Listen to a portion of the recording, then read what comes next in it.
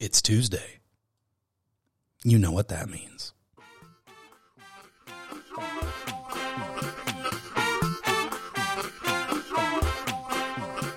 It's time for the best and brightest moment of your week. It's time for that show you love and that show that you seek. It's time for nonsense.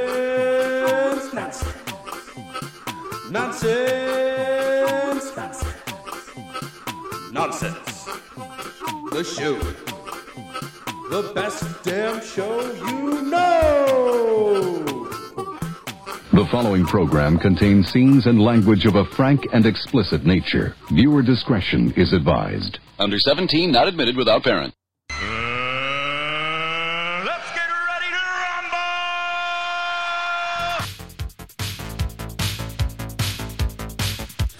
rumble! Ladies and gentlemen, welcome to Nonsense the Show. This is episode 218 of Nonsense the Show, season 2, episode 18. It's Tuesday night. I'm Captain Nick. This is Bonnie Tyler. We're looking for a hero. Listen, you guys, the world's a little crazy. The world's a little stressful. Everything's topsy-turvy. And when things look dire, there's sure to be a hero riding in to save the day. Isn't that right, Bonnie? Take it away.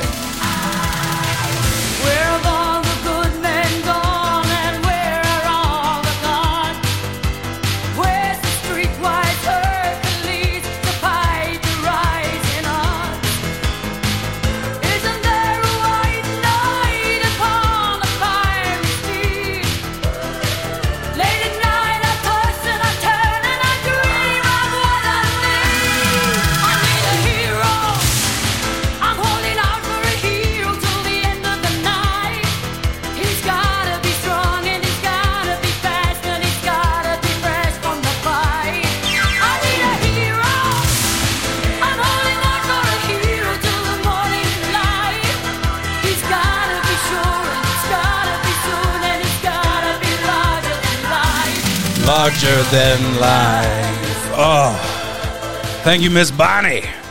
That's right, ladies and gentlemen, starting things off with a bang tonight. Some of you may know that song from when it topped the charts, and some of you may know it from when it finished out Shrek 2. Okay, Miss Tyler, thank you so much. We're going to go ahead and just move on with the show, if that's all right. Miss Tyler, if we could just... I'm sorry, I know you're kind of like into this, but... Fine. A couple more minutes. Just go ahead.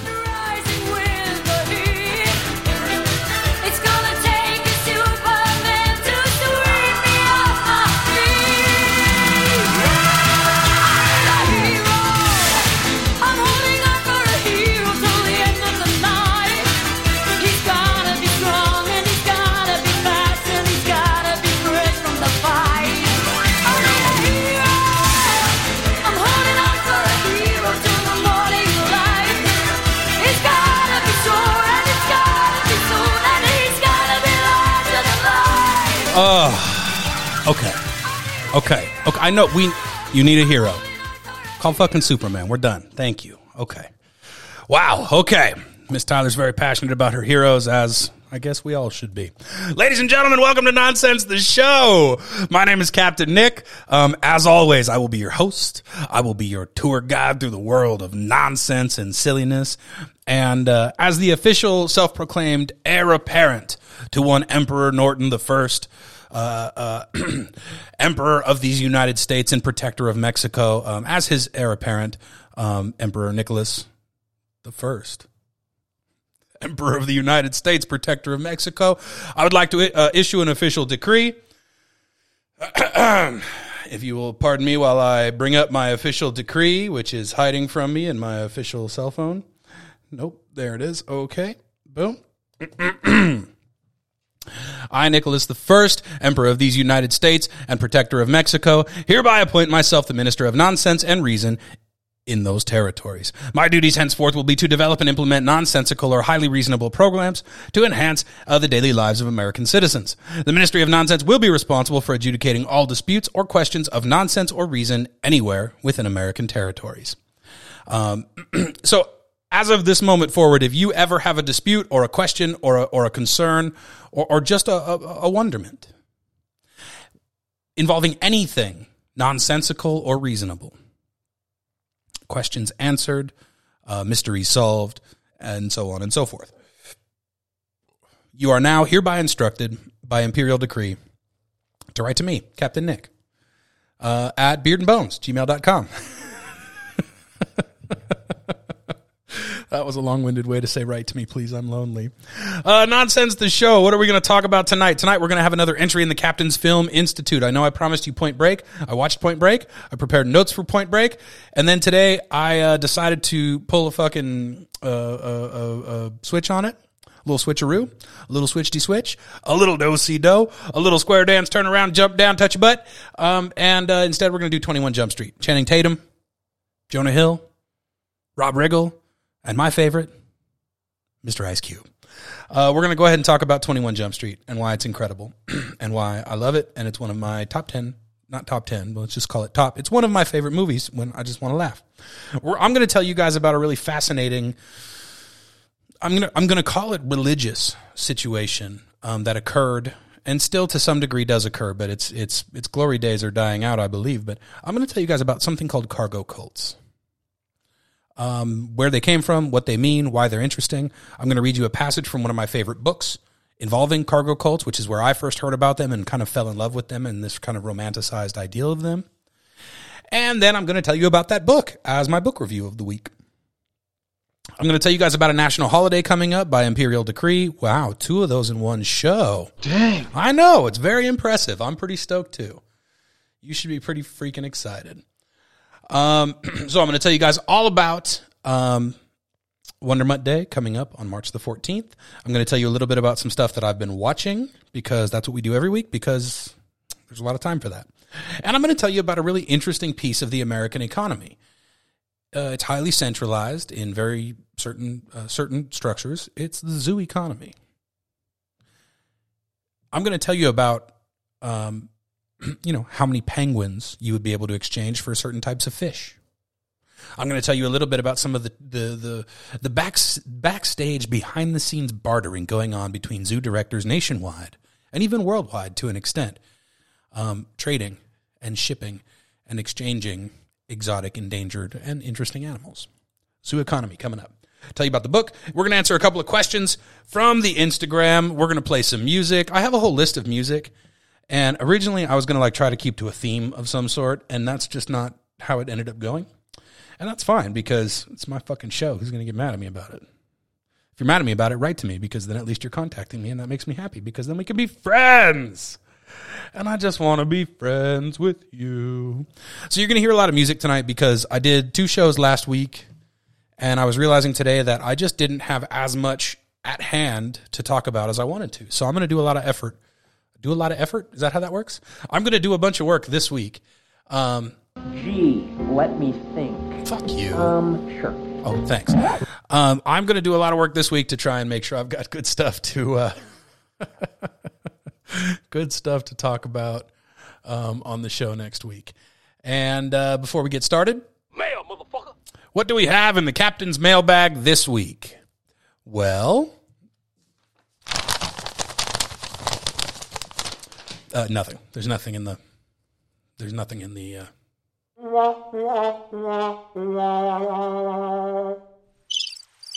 Okay, come on. The trombone was fine, but the crickets? Whatever. Nothing in the mailbag this week, so. Excuse me for just a second. Apparently my throat's already a little dry. And so we're going to go ahead and start the show off with a quick shout out to my beverage of the evening.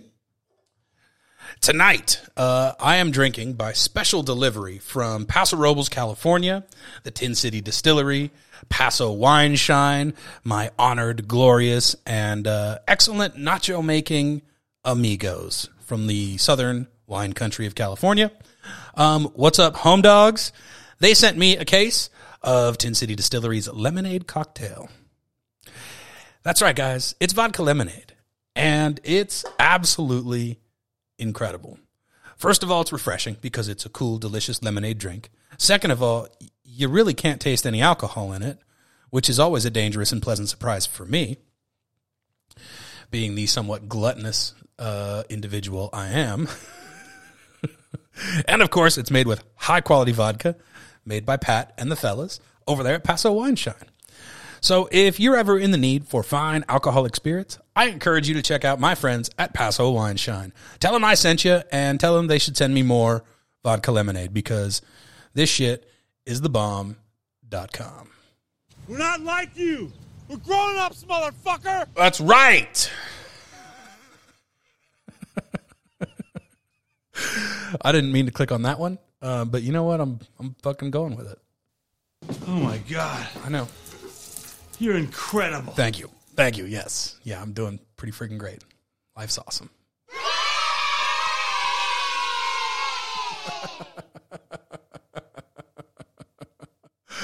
I mean, everything's going really well, right? Your balls are showing. Shut the fuck up. That's just uncalled for. You don't need to be talking about that kind of stuff. They can't see me. They can't see me. So don't, I mean, like, just... Throw me a frickin' bone here. I'm the boss. No. Need the info. No, I'm the boss. You're a ghost living in an old computer. I'm the boss, okay? Holy shnikes. Come on. I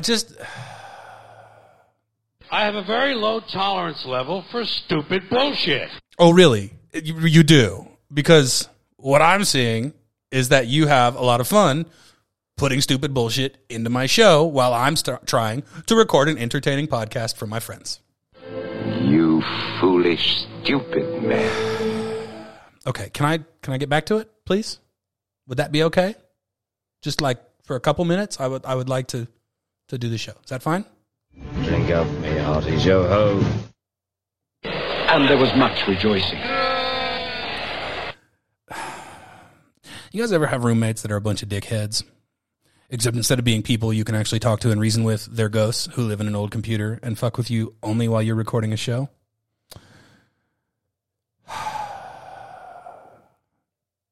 You know what sounds like a good idea before we get going?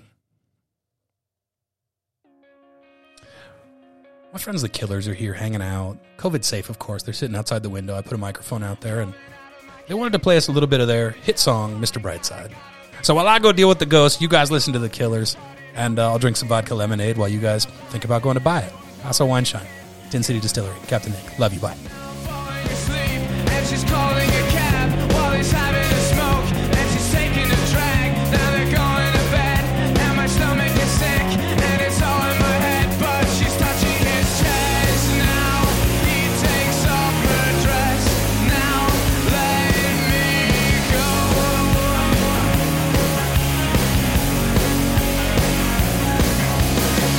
I just can't look, it's killing me, taking control. I fucking love this song. I mean, I know I love all the songs I play on this show because that's why I fucking play them, but I really love this song. This is one of those songs, and I would really like to hear. I'm going to ask you guys specifically to write to me about this. beardandbones@gmail.com. BEARD, the letter N, BONES @gmail.com. I have a few songs that when I'm driving in the car, and sometimes I got a little bit too much emotion in me, and I just want to rock out for a minute. Sometimes it's good, sometimes it's bad. It doesn't fucking matter. But this is one of those songs I will put on, and I will crank the volume up irresponsibly loud, and I will just scream my throat out. I don't know why, but this is one of those songs that just makes me feel emotions, you know? It was only a kiss. Okay, thanks, Killers. I appreciate it. So I would like you guys to send to me what songs are on your top whatever, just like sing it loud in the car songs. Songs that make you feel strong emotions. Songs that every time they come on, you have to turn the volume up and tell anybody else in the car to shut your damn mouth or you're walking because you're basic.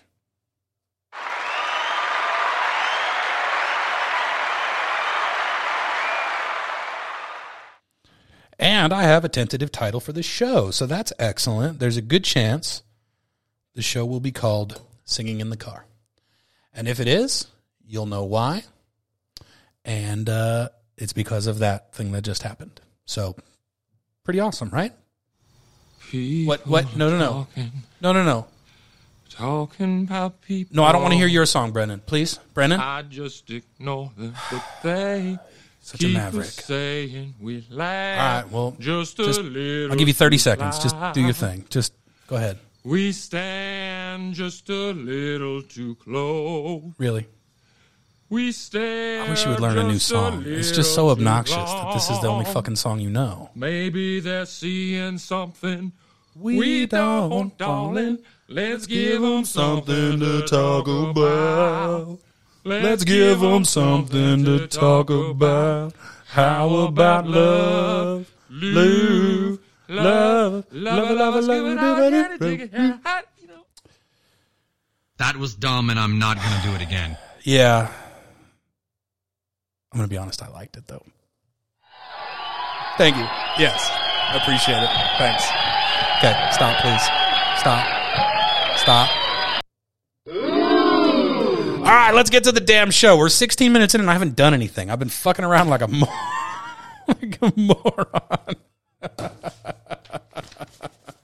All right, you guys, are you ready to hear a little something about... Sorry, stand by. Okay. I'm going to teach you guys a little something about zoos. You ready for this? Animal prisons. Whatever you want to call them. I have trouble at the zoo. I really like looking at animals, and I find zoos very, they're picturesque because they make them pretty for the people, but man, they're so depressing for the animals. It bums me out. But that's not what this is about, because zoos also do really good conservation, preservation, rehabilitation work. A lot of good things going on at zoos. So, and they're still working. There's a lot of people working to make them better, which I appreciate. There's one unusual feature of the zoo economy that makes zoos different from other businesses. Zoos don't buy or sell animals. They only trade. It seems odd to run a business, even a nonprofit, with a collection that you cannot buy or sell. All of their assets are unsellable and unbuyable. Well, they're important ones. They got property. But how do zoos get new animals to enhance their collections or get rid of animals they no longer need or want? Especially when no money can change hands. The taboo around putting a price tag on animals has historical roots. 19th century zoos relied on explorers to go to foreign lands and get animals. Zoos paid explorers like the famous Carl Hagenbeck to get the kinds of exotic animals that drew crowds. Lions and tigers and bears and such. Hagenbeck and his kind would go to brutal lengths to fulfill their, commissions. Killing animals' parents and bringing back the baby to fill the zoo. I mean, they were really awful. No consideration whatsoever that these were living, breathing beings. The animal trade became associated with brutality, racism, and colonialism as white explorers would bring back animals, and sometimes people, to put on display in Western zoos. And it wasn't just the people with official zoo commissions who would trap wild animals. Because zoos were putting a price tag on animals, poachers and smugglers got in on the game. That's what happens. Put a price on something, people are going to fill that price. They're going to do their best. Finally, in the 1970s, the zoo community decided it was time to take money out of the zoo business. For one thing, this would ensure that zoos weren't participating in the commodification of animals and the trade that led to slaughter and smuggling. But getting rid of prices for animals had a side benefit, too. After the passage of the 1973 Endangered Species Act, zoos and aquariums were required to file for permits before buying any endangered species. If no money changes hands, however, no permit is required. That, of course, makes the process faster and easier. These days, zoos and aquariums barter or donate animals, and the system depends on the mutual goodwill of those institutions. The Association of Zoos and Aquariums runs the Animal Exchange, an online site that's like a sharing economy platform for animals. The zoo can log on and post the animals it's willing to give up and the animals it's looking to acquire. And, of course, it's not open to the public for obvious reasons. Looking at you, Joe Exotic, you butt munch. Carol Baskin, you too. Sorry, I just thought about that rap somebody did about Carol Baskin. Carol Baskin killed her husband, whacked him. Sorry, you should Google that. It's funny. This show's a mess. Why do you listen to this? Are you enjoying this? I hope so. I appreciate you sticking with me. So imagine this: there's a national animal exchange website. It's fucking eBay for animals. only open to licensed and approved people for safety purposes.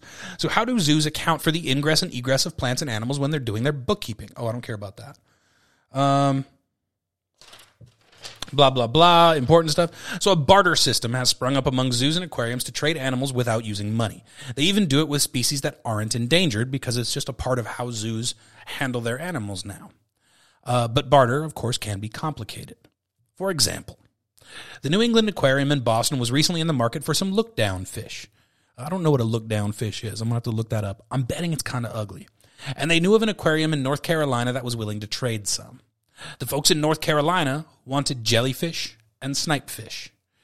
The New England Aquarium had plenty of jellyfish, but no snipefish. Steve, this feels like a sophomore level, algebra problem. Zoo A is looking for look-down fish. Zoo B wants jellyfish and snipefish. Okay. Steve Bailey, the curator of the New England Aquarium, wound up making a deal to get some snipefish from an aquarium in Japan in exchange for sending them some lumpfish. It gets a little confusing. Then he sent the snipefish and some jellyfish to North Carolina, and in exchange, he finally got his look-down fish.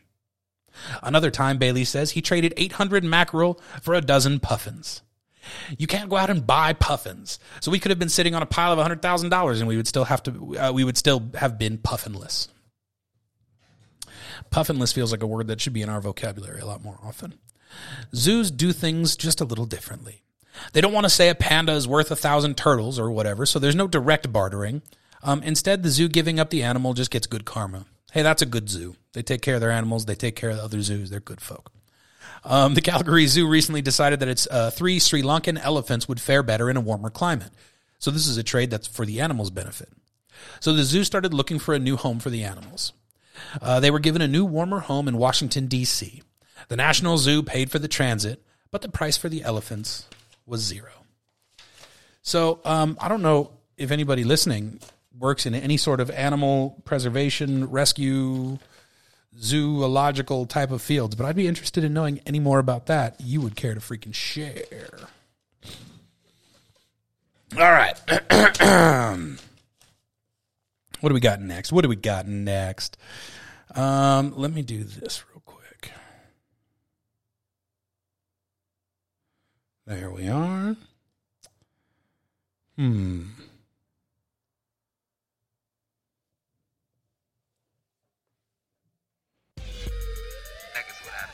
going to tell you guys a little bit about a movie called 21 Jump Street.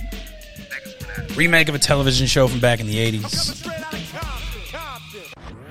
When something happens in South Central Los Angeles, nothing happens. It's just another. This song is not what I thought it was going to be. All right, well.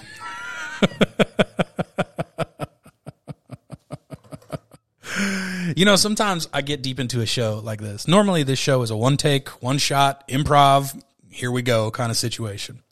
And sometimes I get deep into it and I think, man, maybe I should stop and start again. And that's never a good sign. That's always... So we're going to see how this goes. So we're going to talk a little bit now. We're going to have an entry into the Captain's Film Institute. I believe this is entry number 6. We're going to call it entry number 6. Look, I'm going to even write a number 6 on my piece of paper. Number 6. Entry number 6 on the Captain's Film Institute's files of the best movies in the Captain Nick's eyes. This is one of those movies that I had very low expectations of going in. Number one, before I went into this, I did not think of Channing Tatum as a comedic actor. I thought of him as a hunk. What's up, Chans? How you doing, bro? But I did not think of him as a comedic actor. I like Jonah Hill because of Superbad. And it's a remake of an 80s TV show. And as we know, remakes are very rarely successful. Usually they're a bit of a letdown, in my experience. And then I watched it. And not only was it absolutely hilarious, but it leaned into all of the things that made me worried about it, and it turned them into hilarious jokes. It's in on the joke. It takes all of the tropes of police TV shows and movies and media, and it turns them right on their fucking head while it points and laughs at them. So, Channing Tatum, beefcake extraordinaire, but secretly also, well, not so secretly anymore, but absolutely an incredible comedic actor. And him and Jonah Hill as a partnership is something I want to see a lot more of. I really enjoy the two of them together. I really like them in this freaking movie. Jonah Hill lost 40 pounds for this movie. That was one of the first times he had lost a bunch of weight, and obviously he's doing a pretty good job keeping himself put together now, so good on you, big guy. Inspirational and shit. You got Rob Riggle as the coach, and spoiler alert, the bad guy. Dun, dun, dun. Dave Franco's in it, and of course, my man, Mr. Ice Cube.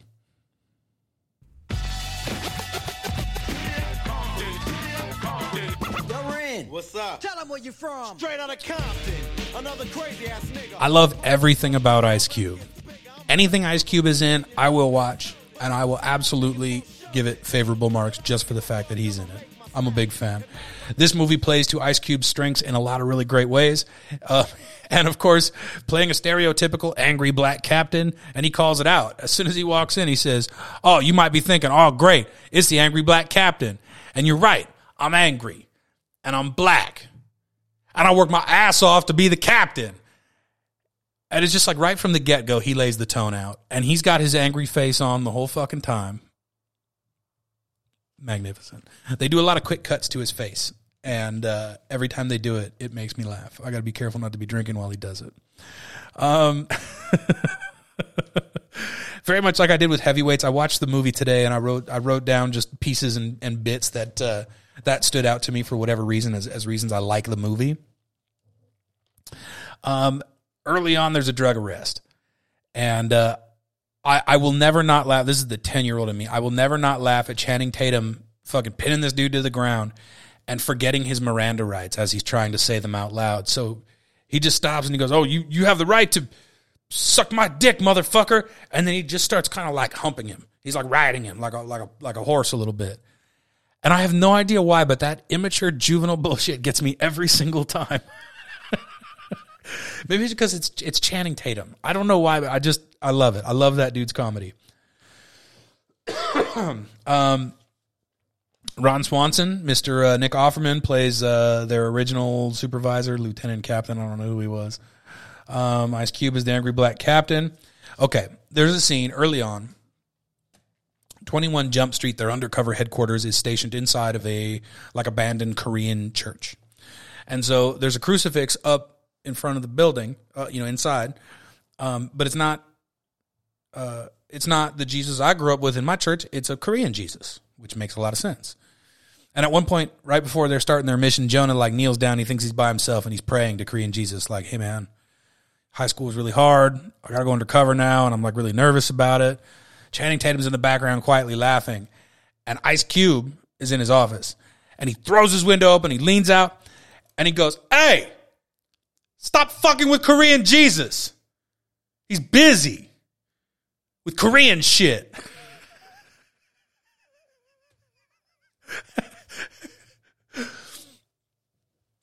And I again, it's one of these things that I can't tell you specifically what it is about it. It's the way Ice Cube says it. It's the Korean shit line. He's busy. It's an inanimate Jesus. He's not a real Jesus, but he's busy. He's doing Korean shit. Leave him the fuck alone. I don't know. The classic and I guess everlasting one strap, two strap debate when it comes to wearing a backpack. I don't know about you guys, but when I started school, middle school specifically, that was one of the first times I really remember being conscious of how I wore my backpack and whether it was cool. And back then it was super, super cool to wear your backpack as low on the straps as it would go. So it would be like hanging down, bouncing off your butt while you walked. It was fucking terrible, especially when you had books in it. It was really uncomfortable. So then it was like, "Oh, keep the straps long, but only wear one strap." So you just got it slung over your shoulder because it's, it's like the 90s and you're too cool to fucking care about anything, so you just throw your book bag down or whatever. So they, that features heavily in 21 Jump Street. One of the best scenes in a funny movie of all times, in my opinion, is when the guys have to take holy fucking shit, the featured drug in the movie at school. The drug hits them. They go through all the stages. There's a couple of classic lines like "fuck you, science." There's a whole Peter Pan song bit. There's a track meet where Jonah Hill just ransacks the whole track meet, and then makes Rob Riggle grab the baton that he's holding, but he tries to like put it near his penis. And Rob Riggle says, "Don't make the baton your penis." And again, Rob Riggle, fucking hilarious. And then they have the meeting with Rob Riggle in the hallway. It's Channing and it's Jonah, and they're hitting the worst part of their trip. And you got to Google it. Watch the movie. Just find the scene. Put your tongue back in your mouth. Over falsity of confidence is a problem. And let's see. There's a whole car chase where every time you think there's going to be an explosion, something happens. There's a fight during a Peter Pan performance. Jonah Hill in tights flying through the air while Jonah Hill in tights flying through the air like Peter Pan while Channing tries to grab him. Hilarious. And there's an incredible cameo by a famous movie pirate who happened to be in the original 21 Jump Street. So pay attention for that. You don't want to miss it. And that's tonight's entry into the Captain's Film Institute.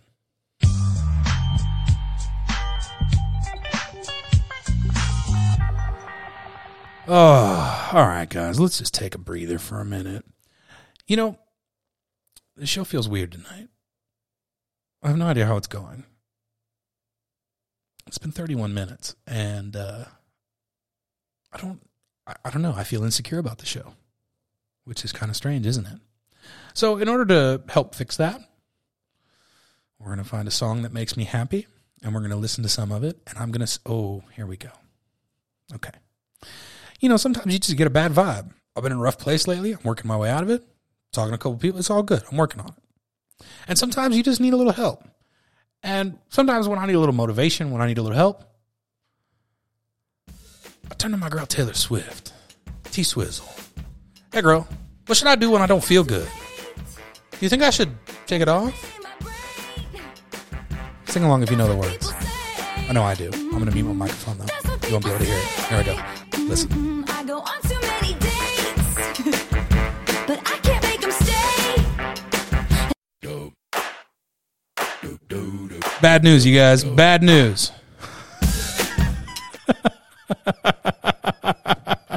Okay, guys. So remember when I was just saying like a minute ago, like, hey, the show's not going great. Like, I feel like it's a little wonky tonight.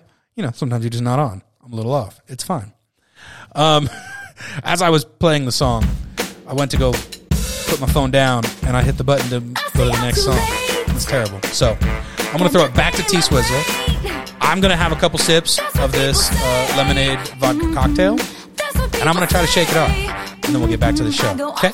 Cargo Cults ahead, and the book review, and some other cool stuff. Stand by.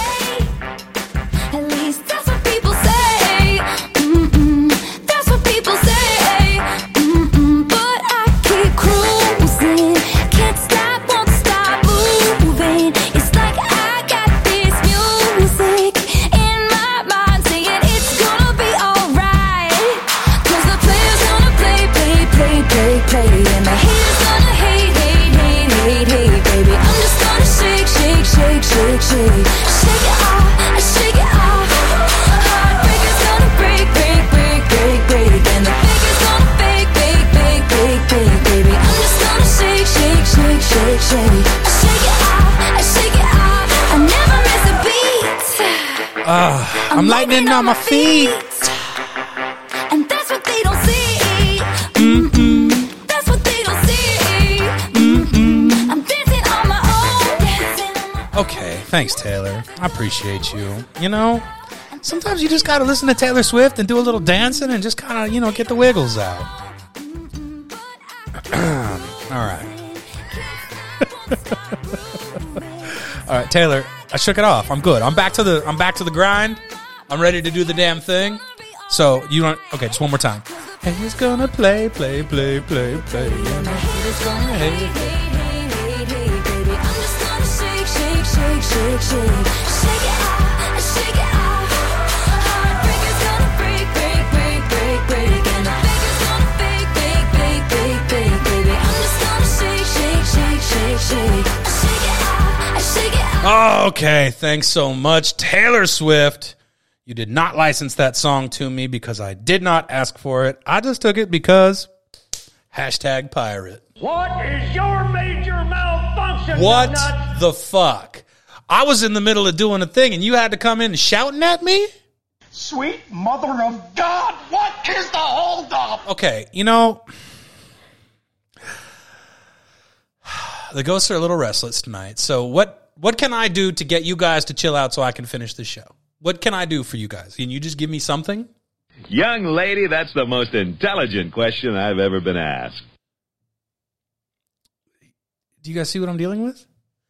Do you see what I'm dealing with? You just can't get any fucking thing done with these people. Hey, nobody likes a smart-mouthed sinner. Okay. I'm sorry, you guys. I just don't even know what to do with these people. Do what? What? No, that's what I said. I don't know what to do. I have no idea. Oh, Captain, my Captain. Thank you. Yeah. The next series of stories requires let's just put on a Tiki Bar soundtrack. That seems like a good idea, doesn't it? No, I want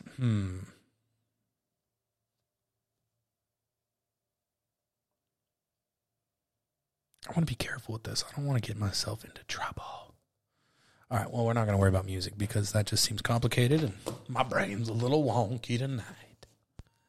Oh, that's good, because I thought we had a problem for a minute there, huh? No, thank you, Mickey from South Park. We do not have a problem. Everything's fine. I don't know why everyone thinks there's a fucking problem tonight. Just relax. I've got this. I see your legs, scumbag. Okay.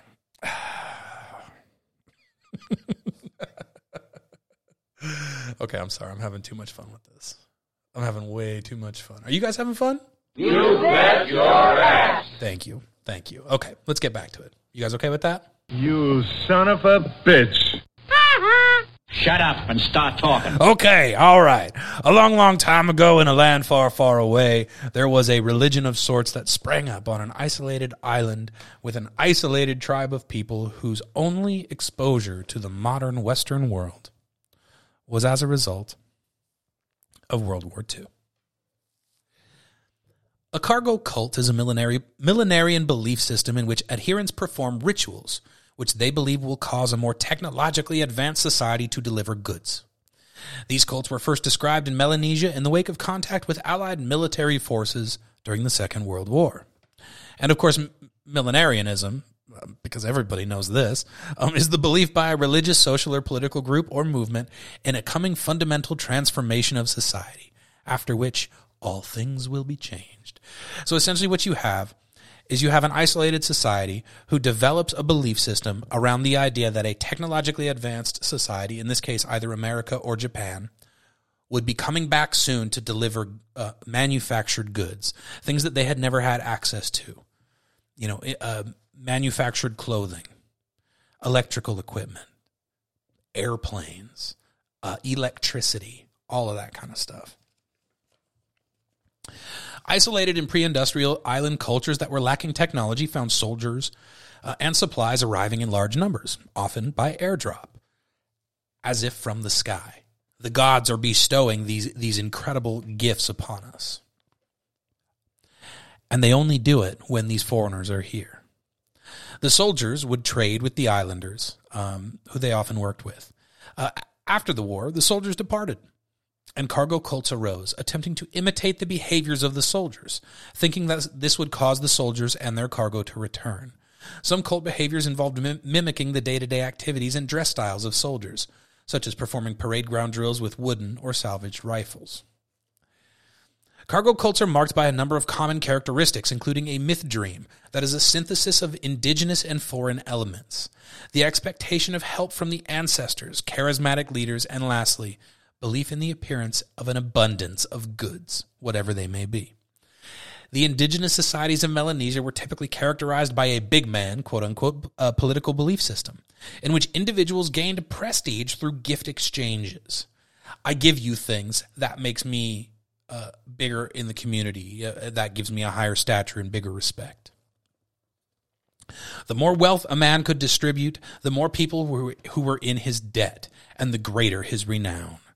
Those who were unable to reciprocate were identified as rubbish men, which was, of course, a societal mark of shame. Faced through colonialism with foreigners with a seemingly unending supply of goods for exchange, indigenous Melanesians experienced what's called value dominance. That is, they were dominated by others in terms of their own, not the foreign, their own value system. So goods were the currency of their society. These foreigners all of a sudden showed up and had a never-ending supply of goods that they were able to give out and share and trade with. And so all of a sudden, it's like somebody showing up in our society today, with a Scrooge McDuck money bin full of gold. And it's going to fuck up all of the economies worldwide to have that much value suddenly added with an inexhaustible supply. Does that make sense? I hope so. That is, they were dominated, blah, blah, blah, and exchange with foreigners left them feeling like rubbish men. So now all of the native men of the society feel like they are worthless. They don't have value because they can never match the wealth that these foreigners are bringing in. Since the modern manufacturing process is unknown to them, members, leaders, and prophets of the cults maintain that the manufactured goods of non-native culture have been created by spiritual means, such as through deities and ancestors. These goods are intended for the local indigenous people. Our ancestors, our gods, sent these things to us. And the foreigners have unfairly gained control of them through either malice or mistake. Thus, a characteristic feature of cargo cults is the belief that spiritual agents will, at some future time, give very much valuable cargo and desirable manufactured products to the cult members. They believe that all of the things that the foreigners, the military men were bringing in, were actually sent by the gods or by their ancestors as gifts to them. They believe that the foreigners were interfering and stealing those things. And so their belief is that sooner or later, the ancestors or the gods are going to send more. It's just a matter of waiting. Anytime now, they're going to send us more.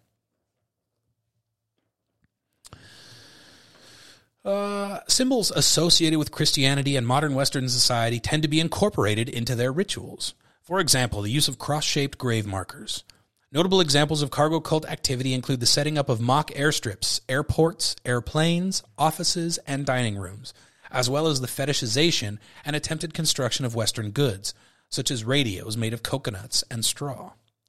Believers may stage drills and marches with sticks for rifles, and use military-style insignia and national insignia painted on their bodies to make them look like soldiers, thereby treating the activities of Western military personnel as rituals to be performed for the purpose of attracting the cargo.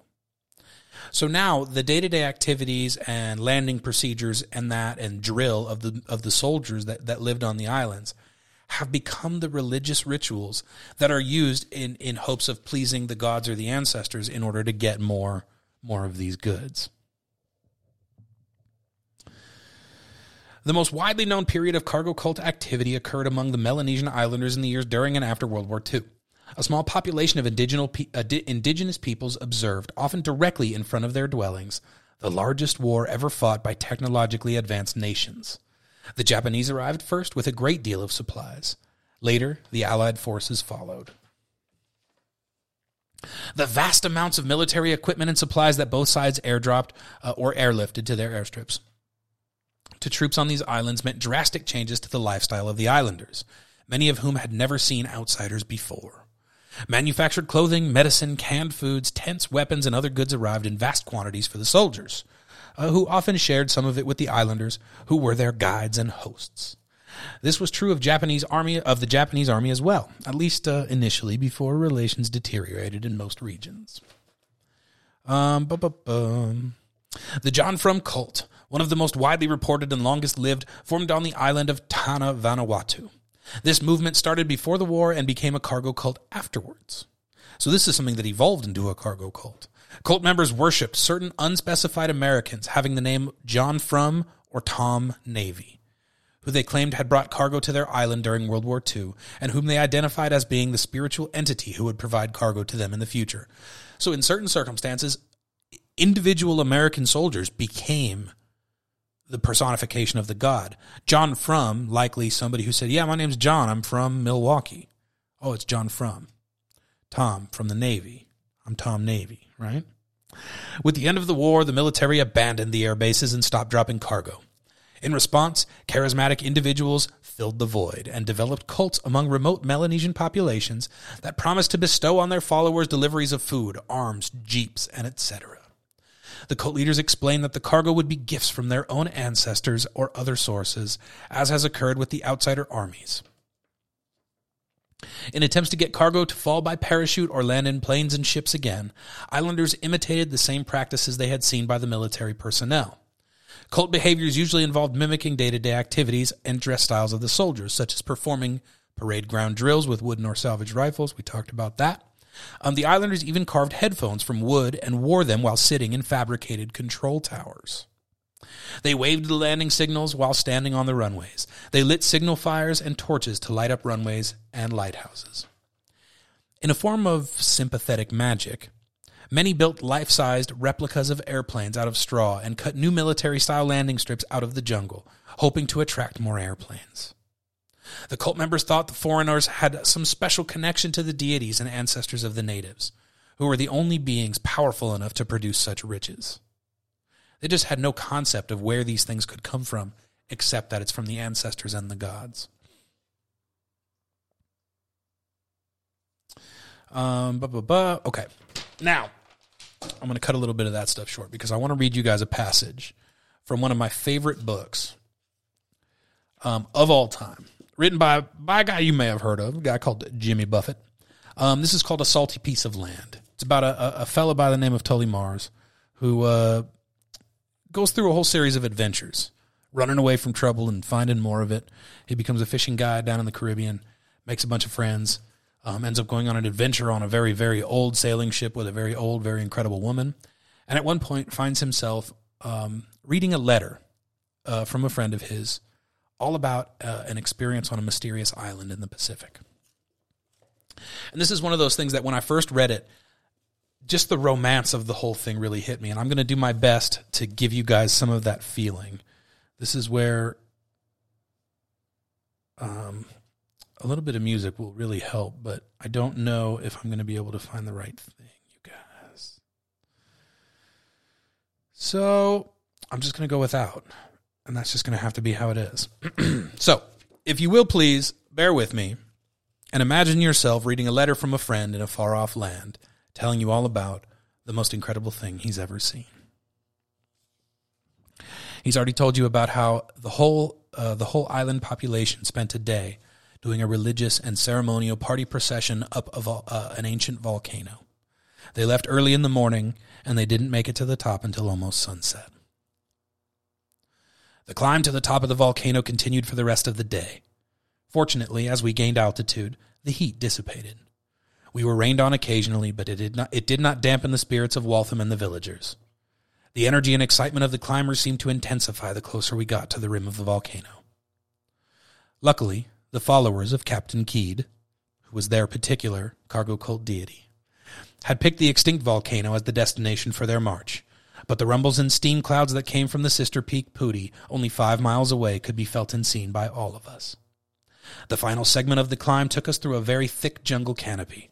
It was like being inside a wet sponge for about 30 minutes. But finally, the rim of the crater came into view. A strange object angled up towards the sky, and it obviously did not fit the surrounding landscape. "Wait here," Waltham commanded as he headed up the trail. I stood in place as directed while the villagers passed me and fanned out in a semicircle along the rim and around the strange object. Prayers, chants, and wild drum beats filled the air when Waltham motioned for me to move up the trail. As I topped the mountain, the noisy crowd parted in front of me, and I stood motionless, staring at what I knew to be the tail section of a PBY, a World War II era plane. It didn't take more than a second to figure out that it was the remains of the plane that brought Captain Kidd to Dalvalo, the name of the island. Although the wreckage was more than 60 years old, the tail sported a fresh coat of black and white, alternating stripes. Just below the horizontal stabilizer, perfectly blocked letters formed the word Sakala. "Welcome to Sakala," the villagers all said in unison. The spot with the tail section had been erected, where the tail section had been erected, commanded a stunning view of the island to the west. The sun was suspended out over a stretch of the horizon and was framed between the two volcanoes. For a moment, as I stood near the monument, I thought we had come an awfully long way to see the wreckage of an old seaplane. What a task it must have been to drag it up the mountain. I figured we were there to pay our respects, and some kind of ceremony would transpire at the setting of the sun. Then Waltham would make a speech, introduce me, and I would say something that hopefully the villagers would appreciate. After that, we would head back down the hill for the long walk back to Hakale. Boy, was I wrong. The blinding light from the angle of the sun slowly melted into the ocean, and the floor of the crater became visible. The sun continued its time-tested disappearance, and when it was no longer visible, the crowd roared. I just stood there in shock at what lay below me on the floor of the crater. Carved out of the lush green foliage was a perfectly manicured grass runway that looked to be 3,000 feet long. Along the edges, flaming tiki torches outlined the long rectangle, and a line of guards in uniform surrounded the airfield. Near the center of the runway to the left, a bamboo control tower stood above several other small buildings. As I stared down with my mouth open, a rumble came out of the jungle. But it was not a tremor from Pooty. It was a power of a different kind. The muffled rumble of a diesel generator purred in the distance, and lights popped on like flashbulbs in the tower and the small buildings below it. A voice echoed from a set of loudspeakers that hung from the tower. Testing, 1, 2, 3. Testing, 1, 2, 3. With that, the villagers danced their way down the path to the runway, and the party began. I walked with Waltham, and we were greeted by a strange group of aviators. They all wore headphones made out of coconut shells that were covered with wire and wooden antennas. Waltham told me these were the high priests of Keed and the keepers of Sakola. The priests each held a carved wooden replica of a tower microphone into which they chanted collectively. Cleared for takeoff. Cleared for takeoff. They split into 2 groups, each taking one of my arms, and then they led me to the runway. And this is the moment when I was reading this that I said, wow, this is my kind of religion. This is what I want to be involved in. I was anxious at first, but they seemed happy, not hungry. When we got to the runway, all the villagers lined up in 2 rows. They were making loud engine noises and flapping their arms. The priests joined in the acrobatics, but were even louder. Are you ready for takeoff? Waltham asked me. I will lead the first group. You take the second squadron. What are we doing? I asked above the hum of the human engine noise. Captain Singer, you are a pilot, aren't you? Yes. Well, we are going flying. Waltham held his arms out behind his body in a wing-like fashion.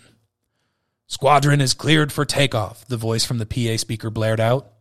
With that, the priests roared down the runway like sprinters at the Olympics. Waltham and his squadron followed the priests.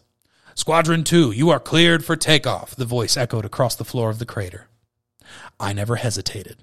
I ran the imaginary throttle forward, and my verbal engine roared to life. I took off. Who's to say that some of the human planes did not defy gravity? Surrounded by the places and the circumstances, I sure as hell thought I left the ground on a few occasions.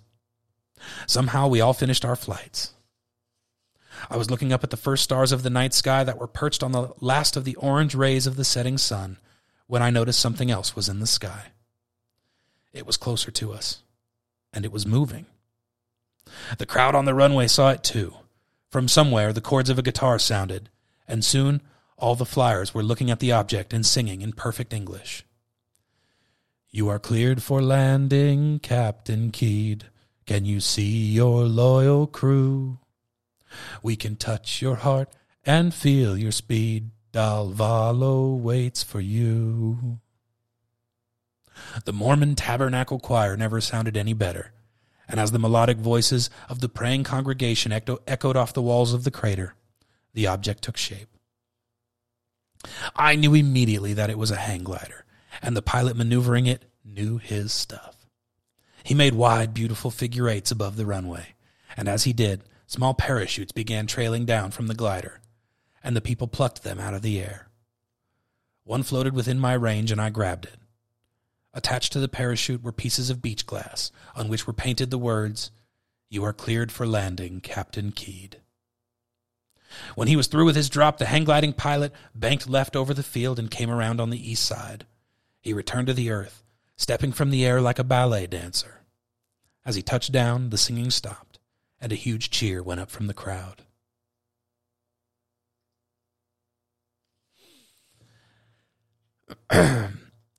The whole description of this island ceremony and the location they're doing it, as the sun is setting, you've been hiking all day, you're surrounded by people happily chanting and singing and dancing and talking excitedly about what's to come.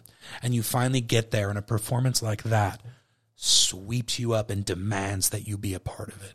And not just a quiet part, but a figurehead, a formal part of it. As Waltham had predicted, the Kava Bowl got a big workout. The villagers partied like combat pilots, sang and danced all night. And then there was the food and the sex. All in all, it was some kind of an evening. Just before midnight, as I was enjoying the festivities and dancing away at the luau, Berkeley came up to me and said, "It is time to go to the tower." Waltham's little army stood guard with carved bamboo machine guns and mortars, all of which sat atop sandbagged bunkers at the base of the tower. As I began climbing, I noticed that the noise level at the party below me dropped a few decibels as the generator sputtered to a halt, and the revelers began to walk to the runway. They all carried torches that at first looked like big fireflies dancing in the breeze. As I climbed, I passed a gaggle of hissing pipes, valves, and several large pressure tanks. I stopped to catch my breath at the top of the tower, and when I looked down, the torches outlined the full rectangular border of the grass strip.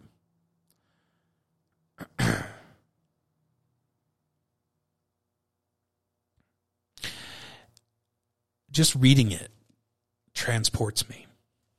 It takes me there.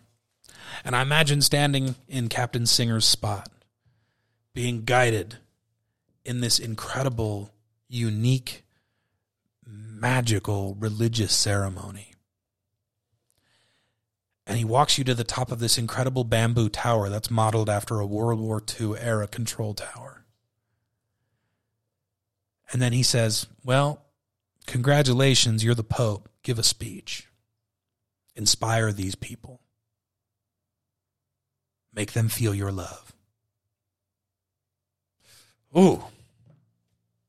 That gives me some damn goosebumps. All right. We made it an hour, you guys. Hope you enjoyed it. I'm going to play a little music. Close the show out for just a minute here. Just take a breather. Gonna have a sip of my vodka lemonade.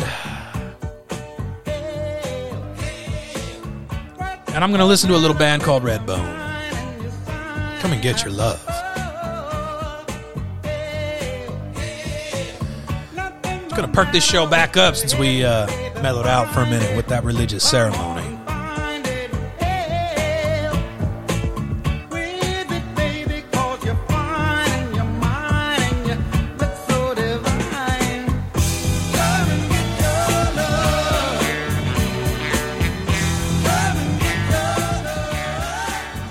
Ladies and gentlemen, I'm going to go ahead and close this one out. It's been an odd one. I hope it's been entertaining. Hope you enjoyed yourselves. Hope the stories were good. Please write to me. Tell me about your Sing It Out Loud songs. I want to know all about what songs get you fired up. What songs make you feel good? What songs really make you feel like, hell yeah, motherfucker? You know? So, send them in. beardandbones@gmail.com. Beard and Bones on the Instagram. You know where to find me. You know what's what, right? Yeah.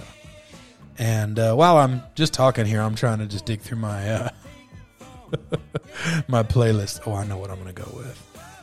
I know what I'm going to go with, y'all. Where is it? Where is it? Yeah, it's not the one I'm going to use. I don't know. All right, ladies and gentlemen. This has been Nonsense the Show. My name is Captain Nick. Hey, Redbone, chill for a minute. Just chill.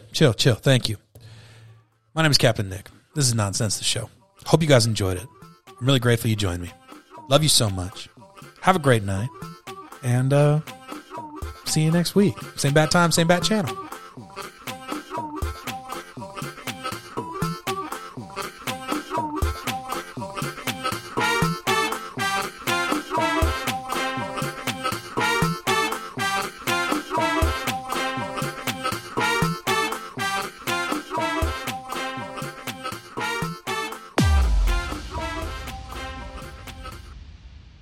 Okay, let's put an end to this pathetic hoedown. Is this a happy ending or a sad ending? It's an ending. That's enough. Good night.